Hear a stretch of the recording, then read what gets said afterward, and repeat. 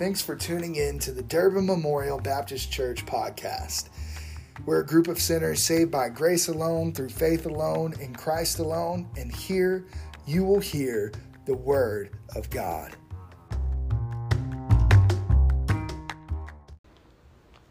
So if you didn't know, a lot has changed since I was here a couple of weeks ago. My wife and I were blessed to bring our son into this world, and thank you to everybody who called or brought food or checked in, whatever it may be. And we've been blessed by our families and our church family and beyond anything we could have asked for. And also, since the last time I've seen you, we celebrated the Christmas holiday. I loved how Brother Bill put it last week when he was preaching. He said that he likes to call it Advent rather than Christmas because Advent means the arrival of something notable. In this case, referring to the notable and monumental, never matched in history arrival of Jesus Christ, God incarnate. The advent of Jesus Christ was the best thing that ever could happen, rivaled only by his own second coming, which will usher in a new heaven and new earth. So I hope that you were able to have a Christ-centered Advent celebration filled with joy and familial love. One other thing that has changed since the last time I've seen you is I'm now learning how to operate on 3 hours of sleep. But that's related to the first one, so I won't stay there very long. But today, what I really want to talk about is what happens after Christmas. How do we respond to the advent of Jesus Christ? Earlier this week, I put out on our social media channels a call to pray for light. The idea was that people would be getting together for Christmas Eve or maybe for a Christmas Day celebration. Families and friends all over the country would be getting together to celebrate. And we wanted to preemptively pray that through the holiday celebrations, the gospel would be proclaimed and unbelieving family and friends would be exposed to the light of men, Jesus Christ. That phrase comes from our scripture proclamation verses. Will you throw that up there, brother? John chapter 1, verse 4, and then I'm going to continue on into verse 5, which wasn't part of our section for the month. But it says, "In him was life, and the life was the light of men. The light shines in the darkness, and the darkness has not overcome it." When the light of Jesus shines, the darkness does not overcome. So when we gather and we expose our friends and families to the gospel, we are praying that the light of Jesus would shine through the darkness and produce everlasting life in light in the soul of the receiver. So before we gather for Christmas, we wanted to pray for the light of the Lord to shine through the darkness, drawing the lost unto him. Now, I know that most of these Christmas celebrations have already passed. I know there are a few who still have things going on today and maybe even next week. But I wanted to quickly provide you with a few practical ways to expose friends and family members to the gospel at a gathering, especially at a Christmas gathering. Number one, pray the gospel. Pray the gospel. Announce you'd like to pray for the meal and that you're going to have. And during that prayer, pray the gospel. Thank God for sending his son for atonement for sins. Thank him for the resurrection and the promised second coming. Thank God for salvation by grace through faith in Jesus Christ. Basically, give the gospel in the form of a prayer. This might be a new thing for you, but it shouldn't feel forced because we should be thanking God every day for the gospel. So pray the gospel is one way. Number two, you can sing carols that point to Jesus. Christmas has some wonderful songs. In recent sermons, we've talked about the connection between joy and singing. I've had the opportunity to sing the first Noel to my little boy who was crying just a second ago and then soothed them. Sing songs that point to Jesus. Sing about the coming Savior. Plant seeds through music. Number three, read the Bible Christmas story. This is the main account. There is the main account that is in the book of Luke that Brother Bill preached on last week. We've been walking through the complementary side of that narrative as shown in Matthew. carve out time to read the story of God's providence and grace to send Jesus Christ to this earth to save people from their sins. That amazing story is more powerful than any other Christmas story this world could fabricate. And then number 4, if you got nothing else, if you just can't do the first 3, throw on the Charlie Brown Christmas movie. Charles Schulz made sure that they had the gospel, the story of Christmas put into that movie. So if you can't do anything else, put on the Peanuts. The point is to weave the true meaning of Christmas and the true object of celebration throughout any gathering so that God will work through the proclamation of His word. I'm not suggesting that everyone hearing this or here today needs to become full-time street preachers, although maybe that is the calling for some of you. But the point is, while we may not all be preachers, we are all called to focus on the Savior. Every single one of us. I hope that you did some of these things as you celebrated yesterday. But if you didn't, don't forget this phrase I love to throw around. If you got breath, God ain't done with you yet. There is still time to proclaim the gospel. But what I want to do today is to assume people heard the gospel. They heard what Jesus did, heard what God did through sending His Son, maybe for the very first time at a Christmas celebration. Let's assume that on Christmas, people heard the true meaning of that day. They learned who they are celebrating, what Jesus did, why it matters for eternity. Let's assume the gospel has been proclaimed. This morning, we're going to ask, then what? Today we're going to be looking through Matthew chapter 2, verses 1 and 2. If you want to flip there, you can. And what we're going to see are 3 responses to the advent of Jesus Christ. That is 3 different responses to the coming of Jesus Christ. 3 responses to, in essence, Christmas. 3 responses to Christmas. So if you would, turn to Matthew chapter 2. We're going to go from verses 1 through 12 here in just a moment. Now, as you're turning there, let's get a little information about what's going on. This is the story of the wise men, the magi coming to see Jesus. And let me just say, it's very appropriate for us to come across this section of the narrative of Scripture after Christmas. Why is that? Because the wise men didn't show up to Jesus' door until after His birth. I'm going to be real this morning. One of my pet peeves with the nativity scene is that they show the birth of Jesus and Mary and Joseph and the shepherds. And then on one side or the other are all 3 wise men standing there right by it. I hate to tell you, but they were not there that night. At my previous church, I would... they would set up the nativity scene and I would take the wise men. I would use a compass and walk them somewhere across the room so they would be coming from the east towards the scene. Now, I've been a little preoccupied this year, so I didn't touch our scene here. But y'all better watch out next year, okay? But I really do understand the inclusion of the wise men in the nativity. I say this that part in jest, but their response to the advent of Jesus Christ shows us quite a bit. So I understand why they are included in the scene there. Throughout this section of Scripture, we'll also look at the responses of King Herod and that of the scribes and the Pharisees. So those are the 3 responses we're going to look at as we walk through this. Let's start off breaking down what's going on in Matthew chapter 2. We're going to look at the first 2 verses first. It says, "Now after Jesus was born in Bethlehem of Judea in the days of Herod the king, behold, wise men from the east came to Jerusalem, saying, 'Where is he who has been born the King of the Jews? For we saw his star when it rose and have come to worship him.'" So here we're setting the scene for everything that is about to unfold. We see that after Jesus was born, most certainly after he would have been removed from the manger, he was placed in on the night of his birth. After that, the wise men come in, also known as the Magi, and they come from the east, and they say that they have seen a star and come to worship the one who has been born King of the Jews. So they begin walking around Jerusalem looking for the King of the Jews.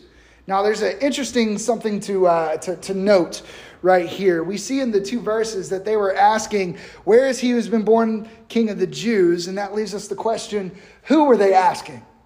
Who are they talking to when they say that? Well, the word saying there at the beginning of verse 2, that word saying is a present participle, and that gives us the idea of a continuous action. They were literally walking around town asking everybody, hey, where's the King of the Jews? Hey, where's the King of the Jews? They're like, I don't know. Where's the King of the Jews? They were walking around asking everyone they were coming across, and they must have been very confused when no one seemed to know what they were talking about. They had traveled miles and miles. They knew the King of the Jews had been born, but the people who were right there in the general vicinity didn't have a clue. This was bound to cause a stir in that town as they were going around talking to everyone. In our day and time, they would have been a trending topic of hashtag find the king. But in that day, word would have spread all throughout Jerusalem that they were looking for this boy. Not only would that question cause a stir, but also the simple presence of the wise men would have caused a ruckus in Jerusalem. Just who are the wise men? Well, tradition seems to think of them as three kings that traveled in from the east. In the Middle Ages, they were even given the names of Balthazar, Caspar, and Melchior. However, there's no textual evidence to say that there are exactly three of them, aside from the fact that three gifts were given. Now, I read a lot of fascinating information about the wise men this week. But for the purposes of our discussion this morning, you should know that while they were not kings, they were king makers. Let me explain on that a little bit. What do I mean by that? The Magi would have been from a class of people around Persia who had powerful political influence. They were known as for their mastery of science and agriculture, mathematics, history, and even the occult. One commentary said, historians tell us that no Persian was ever able to become king without mastering the scientific and religious disciplines of the Magi and then being approved and crowned by the Magi. These wise, influential men were known for confirming royalty and influencing politics. Their entrance to Jerusalem would have caused a stir. In fact, they shake things up so much that they get the attention of the local ruler, King Herod. Check out the next couple of verses, 3 and 4. It says, when Herod the king heard this, he was troubled, and all Jerusalem with him. And so assembling all the chief priests and scribes of the people, he inquired of them where the Christ was to be born. So Herod learns of the presence of the Magi. He hears the question that they're asking, and so he gathers together the scribes and the priests to figure things out. But in this verse, we see that Herod is troubled by all of this. Not only Herod, but all of Jerusalem with him. In verse 3, Herod, he was troubled, and all of Jerusalem with him. To understand why that is the case, we got to look at who Herod really is. Herod was known as Herod the Great. Herod was an appointed Roman officer. He had worked up the ranks before getting to where he was seen in this section of Scripture. He was successful in quelling various Jewish rebels in Galilee. He fled to Egypt when Palestine was invaded by Parthians, and there he was declared by the Roman Senate to be King of the Jews. That's what the Roman Senate called Herod. And over the next several years, he fought off the Parthians and moved them out of Palestine, where his kingdom would then be established. Herod himself was not a Jew. He was an Edomite, and so to appease the people, he married a Jewish woman. He was a very clever politician. He was a great warrior. He was a great public speaker. He was a diplomat. He built the almost impregnable fortress of Masada, amongst other infrastructural improvements in the area. He even began to rebuild the temple in Jerusalem. Herod did a lot of remarkable things. But Herod was also cruel and merciless. He clung to power with an iron fist. He was paranoid of anyone ever coming for his throne. He had his wife's brother drowned and then pretend to cry at his funeral. Then he had his wife killed. Then her mother, and then 2 of his own sons. 5 days before his own death, which was impending because of natural causes. He had health issues towards the end of his life. 5 days before his death, he had his 3rd son killed. Because he knew that no one would mourn his own death, he gave orders for 3 of the most distinguished citizens of Jerusalem to be executed the moment that he died, in order to guarantee that there would be mourning in Jerusalem at the moment of his death. Herod the Great was a cruel, unstable man. It's no wonder that this man who clung to the throne with an iron fist would be troubled to hear of a different king of the Jews. All of Jerusalem was troubled as well, likely because they feared what the mad king's response would be in that area. But in this section, what we've seen thus far, we see Herod being the diplomat. He hid his rage in front of the distinguished magi. He gathered together the top priests and scribes to ascertain exactly where his guests could find who they were looking for. What we need to know about these groups, the scribes and the priests that he gathered together, what we need to know about them is that they represented those who were the top-ranking religious and legal authorities in all the land.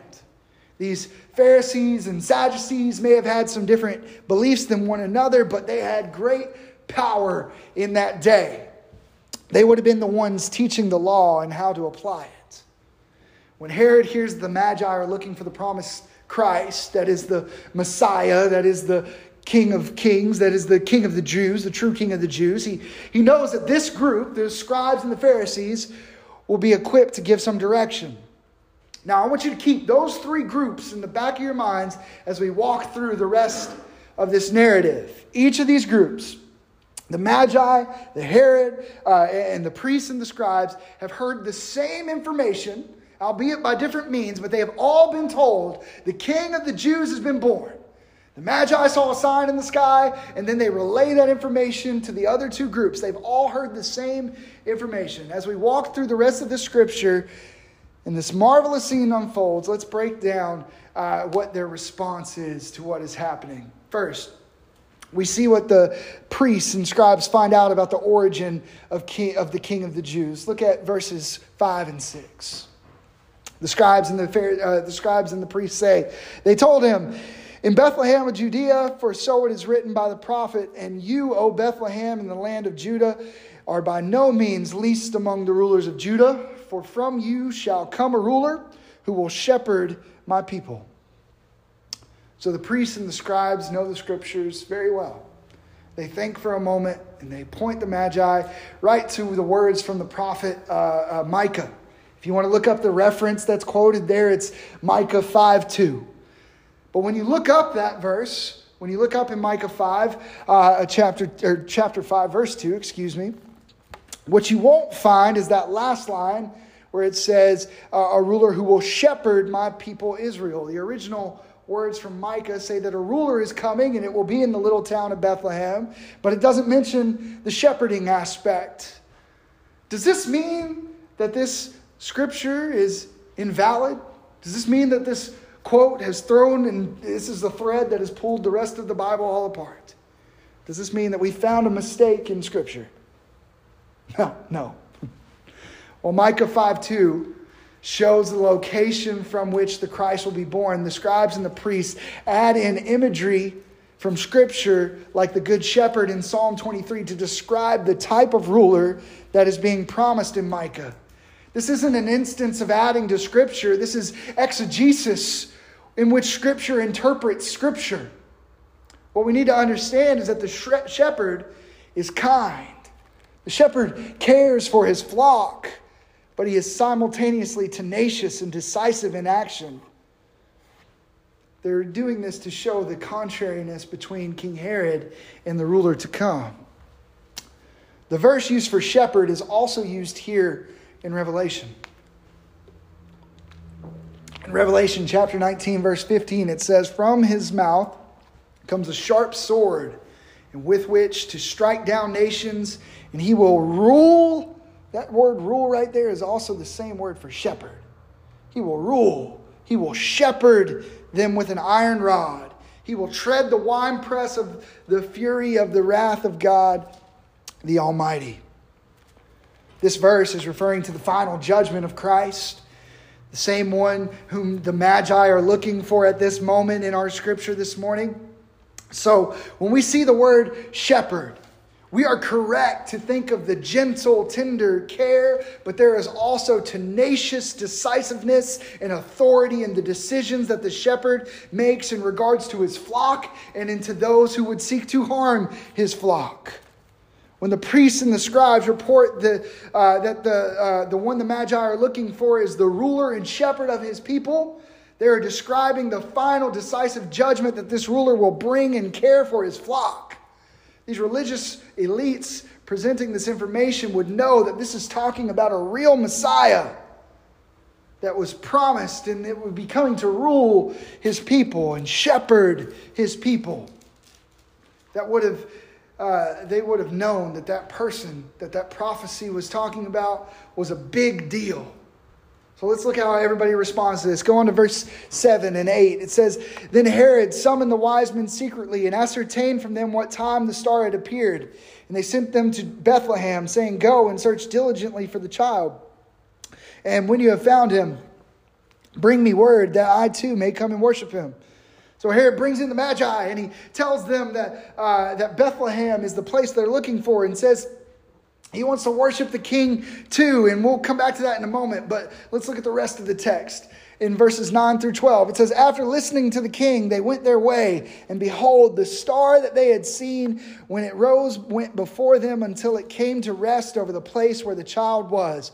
When they saw the star, they rejoiced exceedingly with great joy. And going into the house, they saw the child and Mary, his mother, with Mary, his mother. And they fell down and worshipped him. Then, opening their treasures, they offered him gifts, gold and frankincense and myrrh. And being warned in a dream not to return to Herod, they departed to their own country by another way."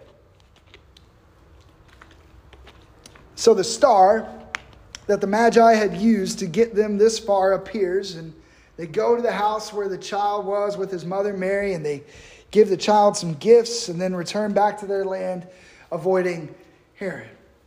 Before we walk through the three responses to the coming of our Savior, the advent of our Savior, let's take a moment really quickly just to bask in the glory of God seen in this story.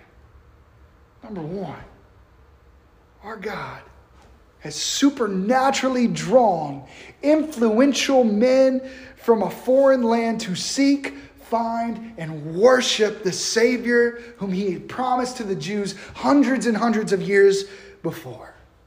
These Persian kingmakers would have been familiar with at least the works of Daniel, who foretold of this coming king. They were well versed in astrology, so the anomaly that they saw drew them towards Jerusalem. What a mighty act of God to draw these men this way. The glory and the power of God are seen in the star. Some people try to naturally explain away the star that the Magi followed. They say the planets and the stars aligned in such a way that would have made a superstar over Bethlehem or something like that. But as we read through the narrative in Matthew, we see that this star appeared and disappeared. They followed it to Jerusalem, and that got them pretty close. And then they found out that they needed to be looking at nearby Bethlehem. The star comes back, and it says that they follow the star to the place where it was going. A natural shooting star or constellation doesn't just hover over a building. I've never seen that. Now, a drone might do that, but I don't think they had those. This was God. This is much like his Shekinah glory that you watch and you read about in the book of Exodus as they are following it through the wilderness. God was leading his people, but this time not to the promised land, to the promised Savior. Amen. God's glory is seen there. It's also seen in his communicating to the Magi through a dream. We aren't given all the details here, but earlier in the book of Matthew, we saw God send an angel to Joseph in a dream. God showed his authority over creation by communicating in this very special way, this divine revelation that he gives through this medium. The takeaway here isn't that we should be seeking a sign every time we fall asleep. Rather, we should be in awe of the God who can do anything to accomplish his will. God's glory, power, and plan are painted all throughout this passage. The biggest expression of God's glory was the actual sending of his Son, sending of the Savior. The Magi didn't take this trip in vain. They said from the onset that they were looking for the one who would be the King of the Jews. When they found that little Jesus boy, they were not disappointed. The story of the Magi is the icing on the cake that Jesus truly is the promised Savior, the King of Kings. If you've been following along in this series, as we've been walking through the book of Matthew, we've seen three major things. The book of Matthew begins with a genealogy that shows the royal pedigree of Jesus. Amen. Then that next section we looked at showed the virgin birth. It shows the divine nature and qualification to be the promised Savior. And now the Magi provide a human testimony. The kingmakers of Persia testify that this boy is the king we were looking for all along. Why is this important? Because it shows us that the story of Christmas, the advent of Jesus Christ, is not just a story, but a historic event that truly changed all of history. Amen. Now that we've walked through these events, I want to finally get to how each of these three groups responded to the advent of the Savior. First, let's start with the priests and the scribes. These men had more knowledge of the scriptures than anyone around, including the wise men. The wise men would have known some, but these men had all of it in front of them. How did they respond to the idea that the Christ had been born? With indifference. With indifference. Nowhere in our narrative are we told that they joined in with the wise men. They went down there to worship the Savior. The wise men run off with excitement. Scribes and priests go back to wherever they were. In fact, throughout his ministry, the priests and the scribes would stand in bold opposition to just about everything that Christ would do. They may have had a deep knowledge of the law, but they were blind to the God of whom it proclaimed. Their faith was not in God to provide for them. Their hope was in themselves and their own ability to be righteous. When the opportunity came to meet the Savior, they had no interest. In actuality, they're saying they don't need the Christ. They're good on their own. Unfortunately, this is a response of many to the advent of Jesus Christ. When some people are told about the Savior coming, they simply will not care. In their eyes, they don't need a Savior. They're good on their own. Let's look at the second response in Herod. His response was different. First, we see that Herod was troubled. He felt threatened by someone claiming this title of King of the Jews. According to the Roman Senate, Herod was the king of the Jews. There can't be this other guy coming in. That's me. That's my job. How could someone come for his position? He tried to play it cool in front of the influential Magi, but he was furious. Remember, Herod was a cruel man. We mentioned some of the atrocities that he committed earlier, but the worst of all of them would be in response to the news that the wise men had found the one who would be the King of the Jews. Matthew tells us later on in this chapter that in his rage, Herod killed all the male children under the age of 2 in Bethlehem. He didn't know that Jesus had already left the city, but in his pride, he was unable to recognize and submit to the true king, and instead, he lashed out in devastating rebellion. Unfortunately, this is the response of many to the advent of Jesus Christ. They're unwilling to acknowledge the true king. Herod was so committed to being the king of the Jews that no amount of supernatural activity around him would convince him of something being superior to him. Many people today implicitly call themselves kings of their own life. They rebel against the truth of the kingship of Christ. Many lash out in tirades against the truth of Christ. We see this time and time again in our current age. People angrily and actively attempting to smear the truth of Jesus Christ. But our scripture this morning shows us one more response to the advent of Jesus Christ. That of the wise men, the Magi. They saw the signs that the Savior had come. They followed them. Then when they found the one who would be the King of the Jews, they had the proper response. They worshiped him. Amen. They showered him with gifts. Gold for his royalty. Frankincense for his deity. Myrrh for his humanity. We could preach a whole sermon on just the gifts. But what is most important this morning is that they worshiped him. They ran to him. It says they rejoiced with exceedingly great joy. They understood that Jesus was that promised Savior and that he was worthy to be praised. The Advent occurred and they responded the only appropriate way with worship of the one true God who sent his Son. Amen. Fortunately, this is the response of many to the advent of Jesus Christ. There may be less in this category than the other two categories. But it is incredible when God saves even one sinner. Amen. When we understand that Jesus is who Scripture says that he is, we bow down and worship him. Amen. That's why we must include the gospel in our Christmas celebration. Amen. Jesus is the reason for this whole season. And when people are exposed to the gospel, the significance of the advent of Jesus Christ, they then respond in one of these three ways. They may be indifferent, like the priests and the scribes. They may be outraged, like Herod, or maybe, just maybe, they will respond with worship. Christian, it is not your job to decide how someone is going to respond to the truth of the gospel.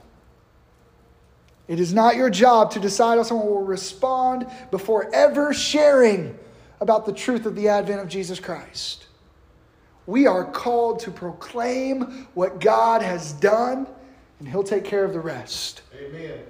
People's response is between them and God. We just act like that star that points out where the Savior is.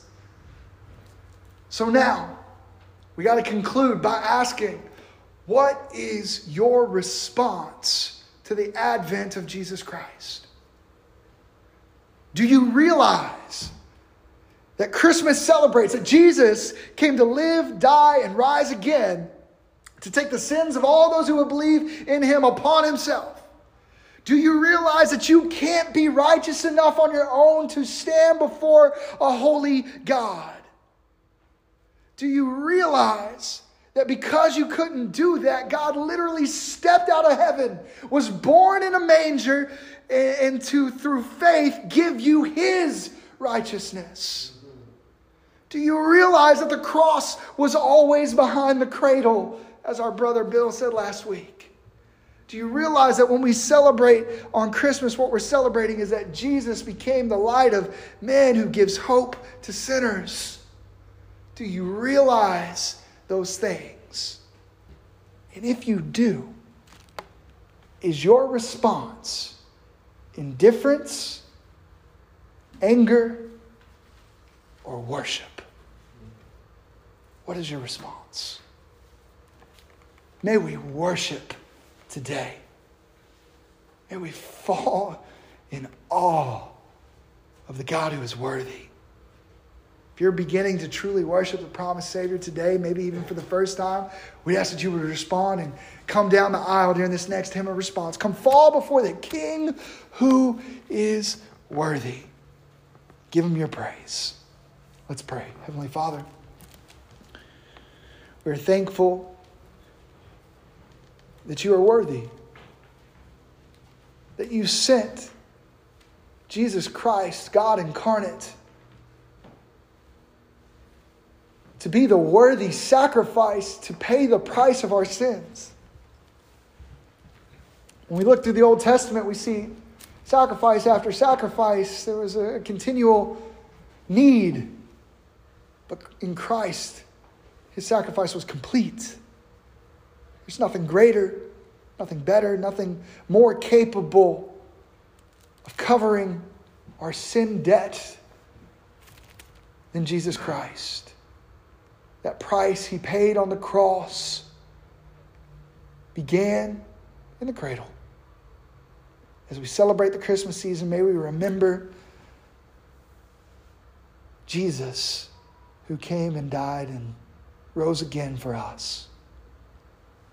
Lord, I pray that everyone who is able to hear this morning would truly not be indifferent or angry towards God, but will fall before you in worship. In Jesus' name we pray. Amen.